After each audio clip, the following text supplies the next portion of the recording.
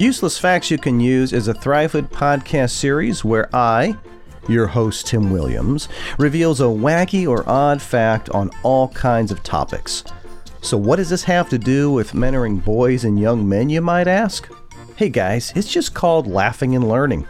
We're just dropping a little knowledge that just might put a grin on your face. Oh, and by the way, you don't have to be a young lad to get a kick out of this series. Here is today's topic.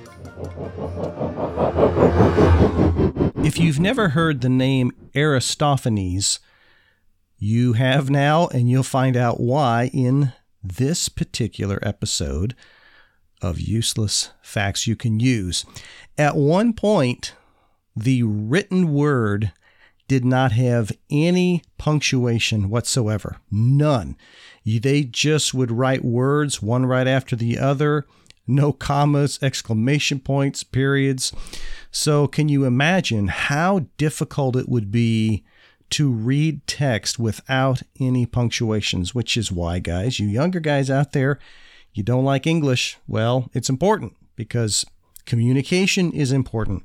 And if you can't communicate well, what you're trying to get done is not going to get done effectively. Well, according to the BBC, the librarian named Aristophanes from an Egyptian city in Alexandria around the 3rd century BC, he attempted to introduce a form of punctuation into the system.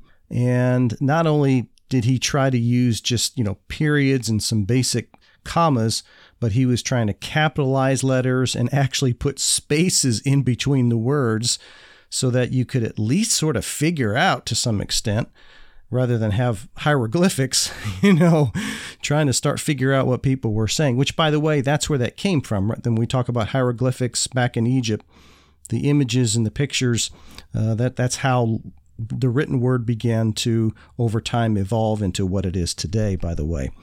Well, his version of the punctuation didn't really stick around that well. However, Christian writers starting around the 6th century began to punctuate their text, and then eventually we ended up with the punctuation system that we use today. So there you go, guys, another useless fact that you can use.